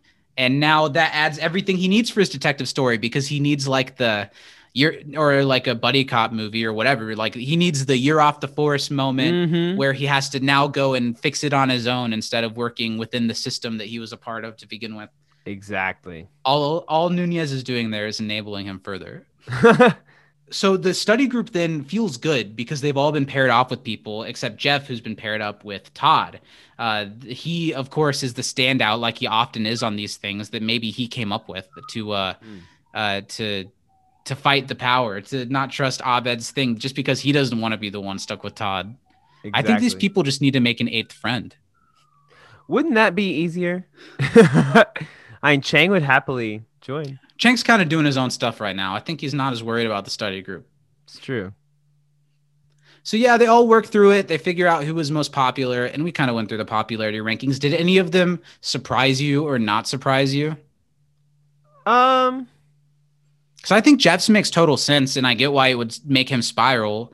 Yeah, I think they all make sense. He wouldn't be the best person to work with, and everyone generally likes him and would be happy if he's the person that they end up with, but he's nobody's top pick. Like Abed's super smart. Like he was the one, probably the brains behind the mushroom terrarium that he and Troy were starting. And then Annie, of course, as we find out later, probably already has this done somehow. Yeah. But that really makes Jeff mad. And that's been a current thread, or that's been a reoccurring thread through these first couple episodes, is now that we've done the whole Pierce being excised from the group thing, it's kind of shifting to Jeff often being excised or being too needy for the rest of the group. And it's not a good color on him. I'm starting to not like Jeff again. We're heading there for sure. He wasn't like extremely upsetting in this episode, but he definitely wasn't the Jeff of season 2 that we liked so much. Yeah. I think whenever the show is like doing something where they have to establish a pecking order for the study group, like it's always completely on the money. because it's the reactions that it really wants. It's like there's no gray area. Like, oh, maybe Jeff's a 3 or a 6, but he's a 5 and he hates that. This montage with Chang is really funny. There are a lot of things I like about it. He builds the bulletin board yarn thing, but when it zooms out and shows the whole thing, he really didn't even get that far with it. There's like 4 things that are just a straight line to one another. The only thing I could have done without in this is the saxophone bit. I thought that was a little silly. Kind of funny. I don't know. I don't know what it was. It was just my gut reaction was like, I don't like this part as much. I don't. Well, he's also like very clearly not actually playing it. He's just holding it and rocking back. Maybe he's imagining he's playing it in his head. Where did he find it? I guess I don't know. They might have a band. I don't know if we ever see a Greendale band. Also, when they zoom in on the newspaper article, it's also not in English, which is funny. It's like in Spanish or Portuguese, something like that. No, on Spanish, the Greendale flyer that's up there, Dan Harmon is in the picture too. Little thing. What would happen if Nicholson was a gynecologist? There was something there. And I liked the way that they did this. The way that this story progresses was really smartly and tightly written by the writing staff. And something like the inciting incident to start the fire on a show like this could have been a little hacky, but I thought it was perfect here. He just grabs his flashlight, which knocks down yarn, which starts a fire. There's signs all over the place that they're in that say, don't light any fires in this room. Yeah. And it also makes perfect sense for the continuation of the noir storyline.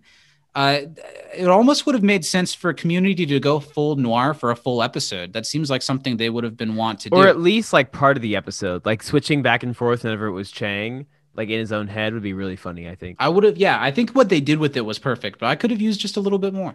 Could have used some black and white. I think would have been more into it if they had done that. So Shirley was less popular than Pierce. Is that how it rounded out? I don't think that's what she's at the very bottom. Yeah.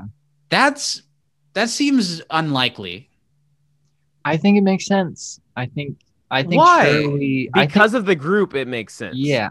The average person wouldn't put Shirley at the bottom, but because of them and how different they all are from Shirley, they voted her last. But if you're thinking at all based on who's going to help with this but I guess they're not doing that. They're just they were, because they said that she doesn't believe in science, and then she immediately goes into that's if fair. A little biology class can refute. Yeah, that puts I'm not sure. Down. I'm not sure every single person would use that exact same reason for putting her on the bottom. I think Britt is definitely putting her on the bottom because she was with her.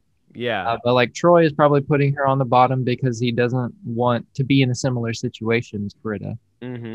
Like I feel like when it comes to Shirley, she definitely is an outlier more than Pierce is. Even Pierce, you can kind of somewhat get along with on his good days, Shirley is just, it's like those situations you described, Zach. It's like, it's just somebody who's living a different life. They're invested in different things. And but I don't buy that Pierce is a step up from that at all. You think so? If Shirley's religion one person him away from science, what does Pierce's religion do to keep him from science? Well, nobody takes him seriously. I think that's probably true. And Pierce was right above her, so they put them at the bottom. Maybe it's more fun to have someone around that you can kind of laugh at, like Pierce. Yeah. And Shirley can be a funny character on the show, but she's not exactly like the fun one to hang around and goof around with. Yeah, exactly. She's genuine. She's a family woman. It's different.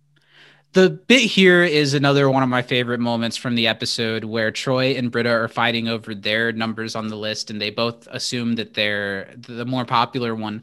And what really sells it is Abed, without saying anything, confirming to Britta that she is the less popular one. Britta puts her hand on Troy, Abed puts his hand on Britta's. It's a really funny moment.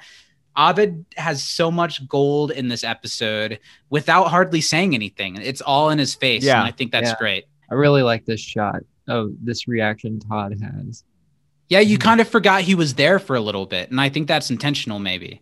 Because the study group, sure, it's sort of about Todd, but it has nothing to do with Todd, clearly. Yeah. They're all doing their own thing, and they kind of just forget that he's there. And the way that everyone gets pissed when he says, I'll just do whatever helps the project get done faster. Even Abed is like, come on, man. It's really funny. The tension here in the jab between Jeff and Annie, I thought was pretty solid too. that Jeff says something kind of gross about Annie, but Annie turns it right back around on him really fast and really confidently. I thought that was a nice moment after not really liking Annie that much last week. Yeah, certainly. And I'll be honest, I don't know who I'm going to pick for an MVP at the end of this episode yet, because scenes like this and also the Chang storyline being in the mix, so many people are so evenly well displayed in this episode that it's not any one person's episode. It's an episode that really strongly focuses on the study group as a unit. And it's a hard choice. Like, as soon as I start to settle on someone else has one of the funniest moments of the episode. I think it is a very even, like, spread out between them. I don't know that I find that to be a good thing for me in this episode. I think. What do you mean by that? I don't know. It just is not doing it a whole lot for me. Now, I think it's better than the last two, and the last two weren't bad episodes of television. I think I was just so spoiled with season 2. Something about this is not hitting. It's like almost there for me. I feel like instead of... I would even say, though, that this episode is better than a lot of the season 2 dynamic episodes. Maybe not all of them, but certainly better than episodes like Abed and the Bitches and I mean, that's the main one that I go to. Or like a couple of the episodes that focus more on like Shirley and her husband and like Chang. I think this episode is better, a better low-key episode than a lot of the other low-key episodes.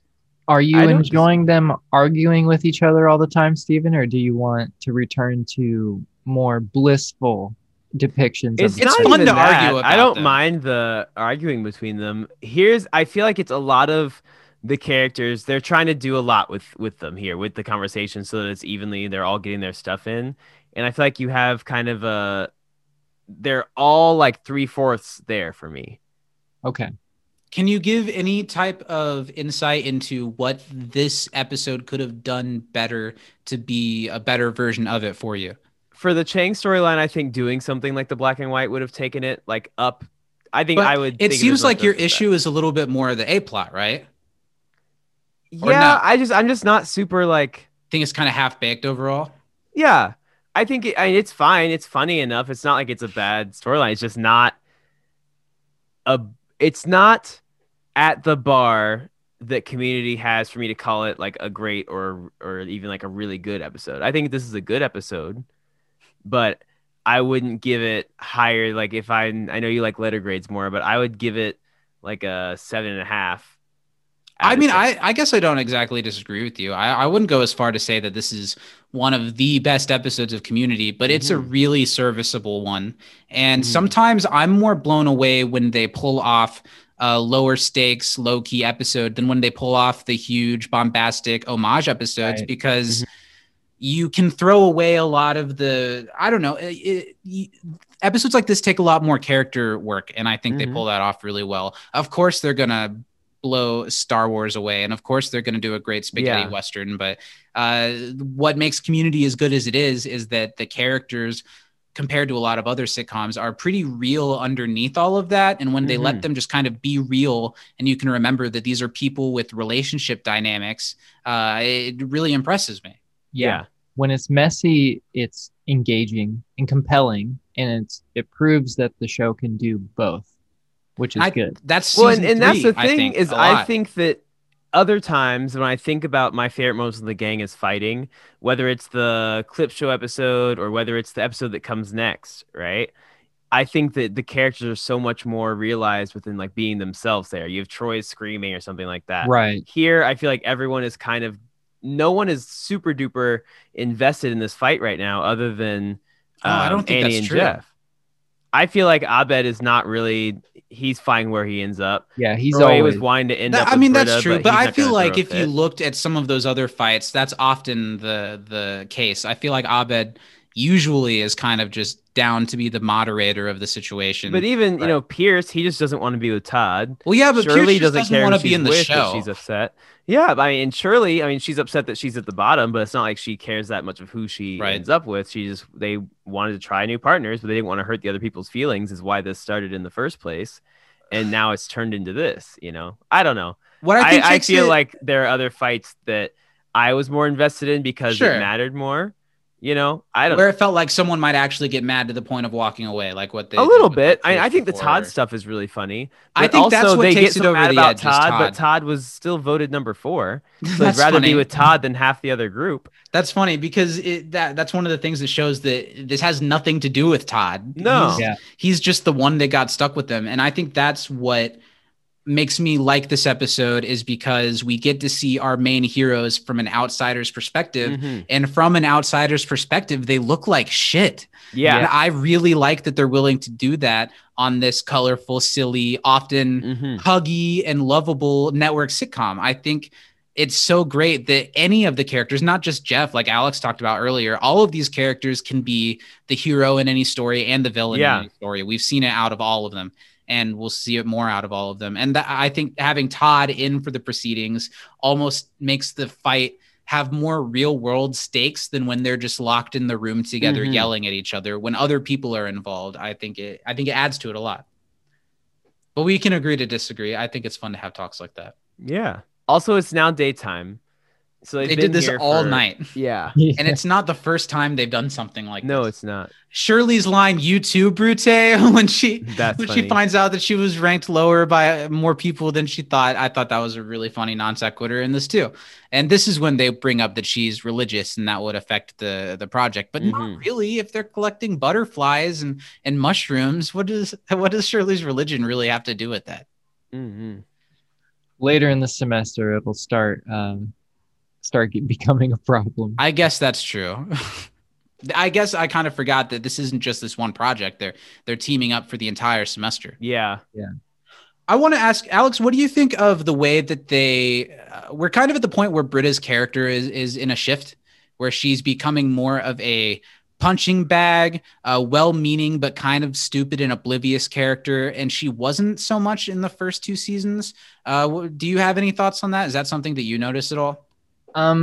Yeah, like there's the gradual shift from blonde girl from Spanish class to this, I don't want to call her a burnout, but someone who's probably I think that's underachieving. absolutely a good word. Yeah.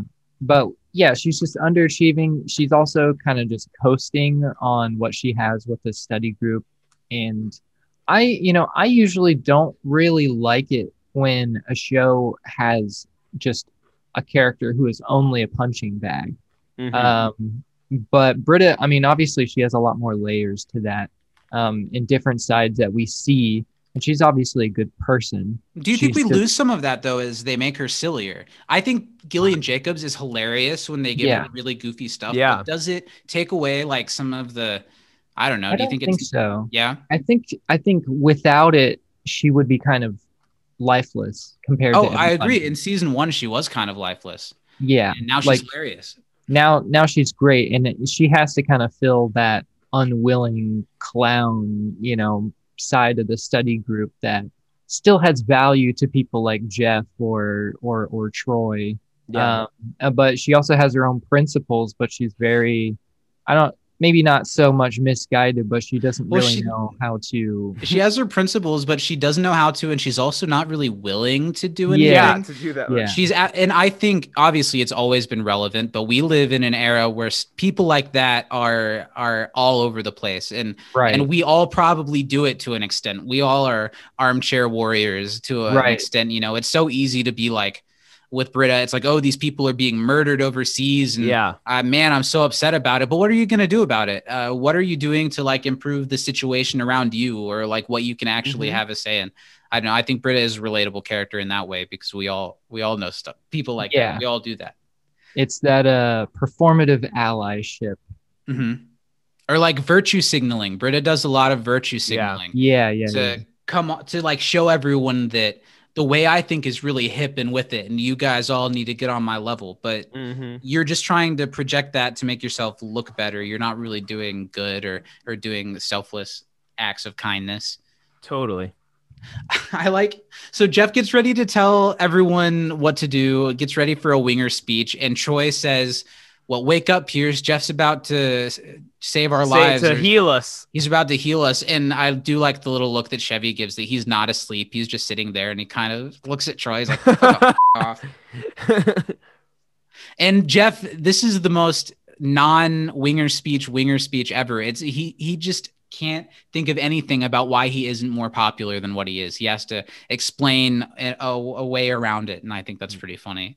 I think Chevy's kind of rebuttal where he like pretends to snore. Like, I had a nightmare. Jeff was a pompous ass. And Todd was there And too. Todd was Sorry, there. Todd.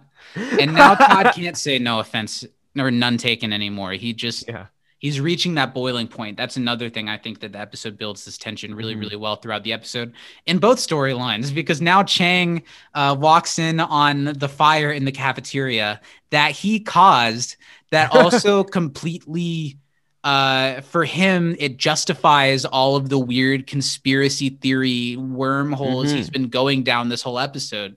Now it looks like he's gotten to something and they've got mad and they've come after him, when really Chang is just walking destruction wherever he goes. Everything turns to shit. And it's really funny. I think this storyline was really well thought out and well written. They said on the comment, good shot too. Oh yeah. And it's cool that they like did some set destruction for it too, to really sell some of this.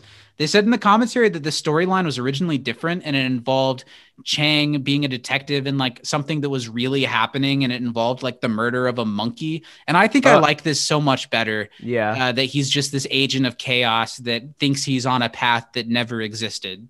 I think that's funnier.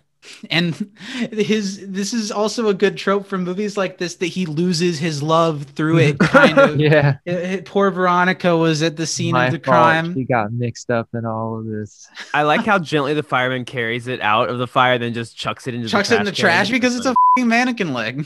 This is bad. Back in the study room, Todd tries to leave, which is well in his right to do. The study group has this weird, once we're in one of these pickles that we're in, nobody can leave. We're going to tear the carpet off the floors. We're going to figure this shit out while we're all here right now.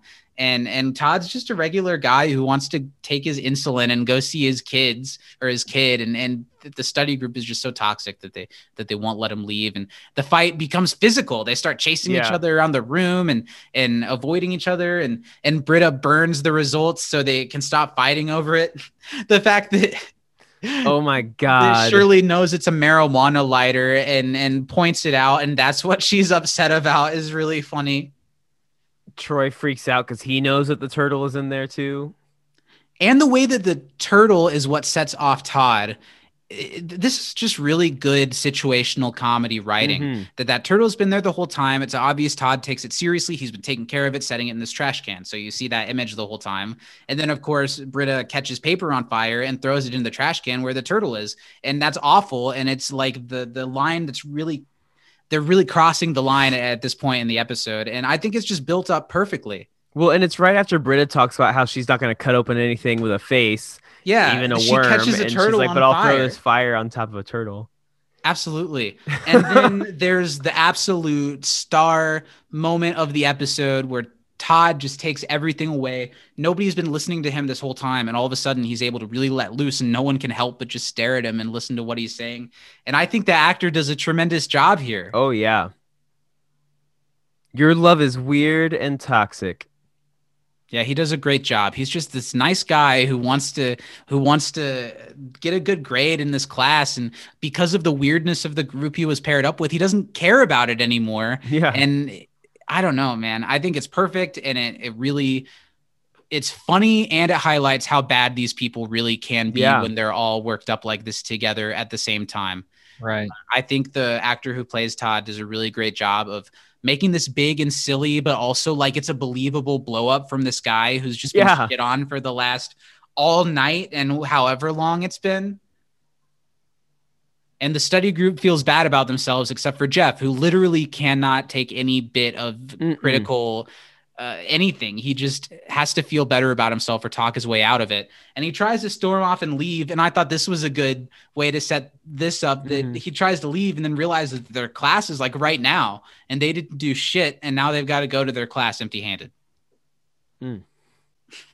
One of my favorite bits in the episode here too, in the biology class, Magnitude and Vicky are doing their presentation, and it's just everyone gets excited for the pop, of course, because it's Magnitude, the one-man party, and Professor Kane just cuts to his soul, and it's a moment that's so funny, but it's played seriously. And eventually, this caterpillar will come out of its cocoon and then Pop, pop! Nice work, you two. You know they're laughing at you, right? I mean, that's my theory. I think that's why I have an issue with the episode. We don't take down Magnitude. We don't do that. That's what it was? That's what it was. Yeah, Magnitude's face is so broken when he says that. I'm broken from that. I agree with you, Stephen. I don't think they're laughing at Magnitude. No. Like, Magnitude's the hype beast, you know? Like, He's he a gets everybody one-man excited. party. Yeah, for real. Pop, pop. I would lose my shit if Yeah. he Oh, yeah. popped in front of me. I so. bet Luke Youngblood, the actor, hates that catchphrase now because he's would. not going to be able to go anywhere without having pop pop yelled at him. And Yeah. I feel like there's this pressure that you've either just got to like be nice and give the people like the put yourself into it and like be nice for these people, or you've got to be like, actually, I'm a serious actor and I'm a real person and I'm not deduced just to that. I bet I want him to be in like a gangster movie, right? And then he kills somebody, but after When he he kills shoots him, them, pop, he goes pop. pop, pop. Pop, pop. That'll be the Community movie. There we Yeah. go. That'd be good. When that definitely happens. Yeah, Mhm. man, there's so many. That's conversations we have with other community people all the time. Obviously, if there's any community content ever, I will eat it up. I don't expect a lot out of it if we ever get it. I've been hurt too many times by things that I like, trying to take one more trip around, and I don't know. But at the same time, we're in a place right now where Dan Harmon's been saying more stuff to fuel the fire than he ever really has before. Like Yeah. talking about how like Mhm. lawyers have been involved and how like conversations are happening. So it's impossible. I don't know. Whenever it's like shame on me for having any faith at all that it might happen. And then the other side of it is, should it even happen? Do I even want it to happen? I don't know. Here's the plot. Magnitude's been elected president, and they're all coming to his inauguration, and the set of you hasn't seen each other in forever. But surprise, City College of Washington, D.C. is trying to shut down the party. Okay, that's the start. Mhm. It could have been worse for Could sure. this can be a real Beavis and Butthead do America. Yeah. Definitely. Well, I've said a bunch of times with a community movie is it's tough because it both has to be so many different things that everybody wants out of it, and also at the same time something that none of us ever expected. Mhm. And it has Right. to scratch all the community feel good vibes or all of the fan servicey stuff you want out of seeing the characters together again. And it Yeah. has to justify its existence on its own. And that would, if I was Dan Harmon and I'm a busy guy, that would be so hard to Yeah. come up with something that even if you have the ideas and the people are interested, that's so much goddamn pressure. Yeah. Right. That's a tall order. I think the show kind of set itself up to be one of the shows that could do that, you know. And they Yeah. definitely have been dangling it in front of our faces since this part of the series, where they were 6 seasons in a movie became the rallying call, and the fans kind of Yeah. started it based off a joke in the show. But then the show definitely egged it on all Mhm. the time. So Yeah. we were kind of promised it a little bit. Yeah. What do you think about Kane's resolution to this? That since they can't do anything as pairs of two, that the seven of them will always be paired up together and have to do projects together, and they'll be graded together. I think it's funny. I like it. Do you think that's not really fair? No, to the rest of but the they're also students? all terrible, and they lost all their partners' time Yeah, and then tried to go back on it. And he's like, no, you're just going to be together because you're a mess. that's true. It is nice that the group actually fails at something for once at the end of an episode Mm-hmm. where they really deserve it. And after Annie had that really off-putting freak out scene in last week's episode, her little faint here I thought was much closer to in character and funny. Yeah. Mhm. Plus it was a good fall too. Oh yeah, she nails it. That couldn't have been I'm sure there's something on the floor, but that couldn't have been a stunt person or anything. She just does Yeah. a classic pratfall. And I like how apparently Kane and Todd have a close relationship where Todd, like, he says, my boy Todd called me in the middle of the night. Says, he fought in Iraq, right? So what are all these things we've learned about Todd in this episode? His dying father's wish was for him to go to college and graduate. He's an Iraq veteran. He's got He's diabetes. A new dad. He's got diabetes. He's got a newborn baby girl. I thought it was a boy. Loving family, apparently. Is it? No. He's got a newborn baby. Loves turtles. Mm-hmm. We get a lot of little information about this character who's supposed to just be a nothing, and I think it's really funny. It also surprises me that the worst that they call a group like the study group in prison is the mean clique. Is what Kane says that they call them the mean clique. That seems a little censored. No, I think that was like an intentional joke because I felt like it was supposed to be like watered down. Right. And yeah, this wraps up the conflicts of the story really well. And then we also cut to the wrapping up of Chang's storyline. And I think the pairing in this scene of Chang and the Dean is just comedic gold.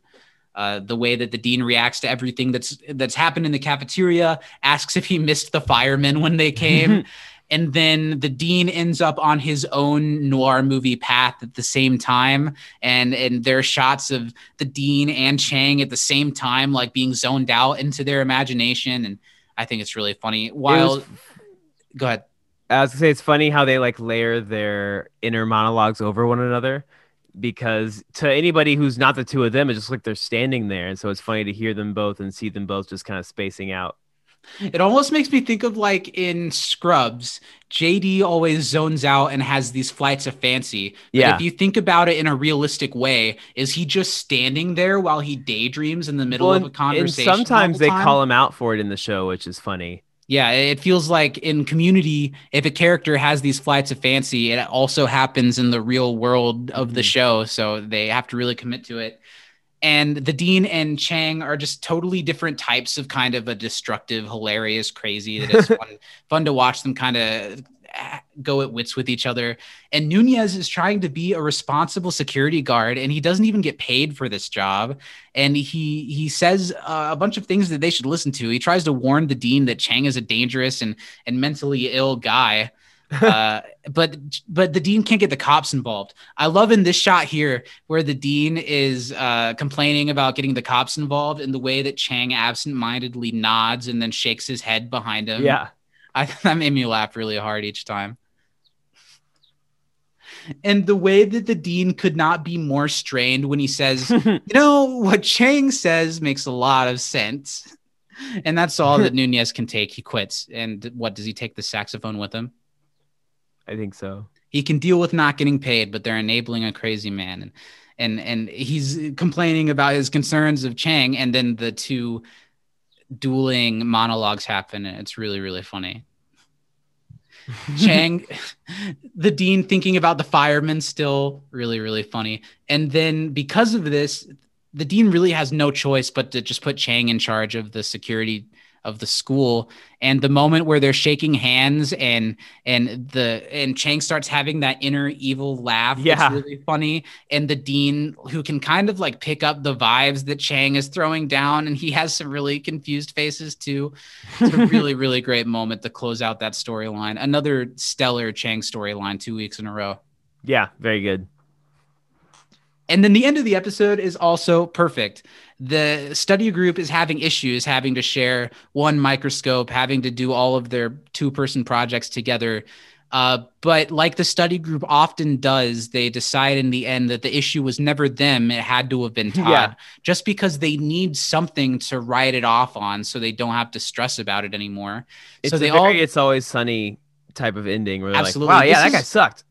This is almost like Community's take it, and It's Always Sunny episode. You could do almost this exact storyline on that show. And the episode ends panning out from the study group while they loudly talk shit about Todd and all of his normalcies. And then we see Todd, who can hear every word that they're saying, of course, has one tear streaming down his face, which we close in on as the episode ends. Really great. Aww. Really perfect ending. What do you guys think of the end tag, Britta's psychology penis test? I think this is pretty funny. Yeah, I think it's pretty funny too. The reveal of, because of course, well, first Troy saying, well, they're boobs. and I don't know who did it was really funny. Yeah. And then Britta looking through me like, come on, guys, this is a penis. This is a penis. This is a penis. And the way that Abed's like, yeah, these are all normally filled out tests. Really funny moment. Again, just funny moments from every character throughout this episode from start to finish for me. Steven, I'm sorry that you didn't like it quite as much as I did, because I think it was a really solid effort. Yeah, I enjoyed it. Totally Yeah, solid. it was not a home run for me. What did you say, Alex? I said it's totally solid. Yeah, obviously next week we're doing Remedial Chaos Theory, which is the one that Alex originally wanted to do. And obviously maybe the shining example of the best Community episode. Whether it's your favorite or not is another thing, but it might be the show's most successfully daring episode of the entire series. Probably. So it doesn't compare to that at all, but this is exactly what I want out of an episode of Community when I go into it. It's funny. The writing is true to the characters. There are no like shortcuts in the storytelling that frustrate me. They did a really good job on this one, and 7.5 might be fair. I might even go up to an 8 for this one. I agree. I'm sorry. I'm a little distracted right now. I actually have to jump off because I got to watch a cut. What does that mean? Oh, of your show. Yeah. That's exciting. Okay. Nice. So Yeah. Of course, go do your thing. Before we leave, let's hear it. Who in this episode is your MVP? Everybody. That's what I was going to say. The whole study group. That's Chang, such a cop-out. I know it is, but everybody says Chang, la-di-da. I'm saying what I've always been saying is that this is a great episode for every character. It is. You know, like Chang gets his storyline and everything, and that's great and all, but I think as far as what Community is, this is a great episode for showcasing that it's not just about one person. This episode, it's about everybody. It's about how everybody's bad in this moment in time. And I think everybody gives their best. You know, they're all MVP. I know that you're right, but it's still a cop out. But whatever. Thanks for joining us, Alex. Thanks, it was really Alex. good to have Thanks you. for having me, you guys. You guys are great. You need to make some stuff. We need some. Yeah, I'm some working on some podcasts, music some right now. We need more Alex, so we can celebrate you and put it out there into the world. Trust me, I'm working on it. Right. I will. I'll let you guys know, but I'll be back in the future. So. Yes, always welcome. See you, Alex. Glad to have you. Glad to talk to you. Yeah. We'll see you soon. See you guys later. All right. Well, Well, now how that he's gone. rude was that? What I'm kidding. Who is he, Joel McHale? So glad Alex could have come back. I think this has been a really fun discussion and a really great podcast. So let's wrap it up with the two of us. I can't give the MVP to everyone, but I don't know who I should give it to. I think I got to give it to Todd because of the monologue at the end and how it builds so perfectly and how the actor performs it so perfectly. But honorable mention to really just about everyone. I feel like Britta, Abed, and Troy stand out to me a lot in this episode as well. And Chang, of course. What about you? Honorable mention to Chang for me, but I think it's Todd, no question. I think Todd was my favorite part of the episode, far and away. That does it. That's the episode. I had fun talking about this one. It's continued the streak, at least, of really fun, in-depth conversations about these episodes. Was really glad to have Alex join us to talk about it. Yeah, Having that a was third great. really helped liven things up. Maybe this is something we should do more often and invite a third into our marital bed. Well, I mean, it wouldn't be the first time, and it hopefully won't be the last. Yeah. Well, it wasn't the first time. I know. I said it wasn't. Well, that's it for things this week. Next week, we're going to be back on time with Remedial Chaos Theory, maybe the defining episode of Community, right? I think so. Certainly a no-brainer for a Mount Rushmore. Yeah. Yeah, I'm excited to dive into that, and I'm almost nervous to dive into it because it's such a densely packed episode. I know. With so much to dig into. It's going to be a lot of fun. It might be the most excited Can I I've get ever been 36 for a, seconds Did next week? Steven watch the episode this week? Yeah. No. I think maybe this time you need to actually put a little bit of a previous thought into it. After watching the episode. But I also like the moment every week where I say, all right, now it's time for the next segment, and Steven has a little, oh, shit. Because I always think it's going to be our funniest moment next, and then it's always that. I always kind of do the same thing. Anyway, thanks for listening to us. It's been a lot of fun. Go find Alex on social media. Maybe we'll tag him on some stuff, give him a follow. He's a cool dude and someone who, I don't know, he was like the cool older guy in high school that I looked up to. And especially with the moves that he's out there making, I can't help but feel the same way. So I feel a little bit honored that cool dude would come lend his time to our show. And I'm glad Steven's here too, I guess. Yeah. Someone should be. If you like what we do here, consider supporting us on Patreon. We did a really fun You Can't Disagree show today where we talked about all kinds of stuff. I had a good time. Yeah, and it was we great. do that live every week over there at patreon.com/can'tdisappointpodcast, along with all kinds of other stuff and just opportunities for you guys to help us drive the show further, which is what we want to do. We're committed to this show, and I think to an extent we're committed to what might lie past this podcast. So everything you guys do really helps a lot to help us keep this train chugging and to add a couple cars to it. Steven, where can the people find us? Well, if they want to, talk to us, whisper in our little podcasting ears, the best place to do that's over at twitter.com.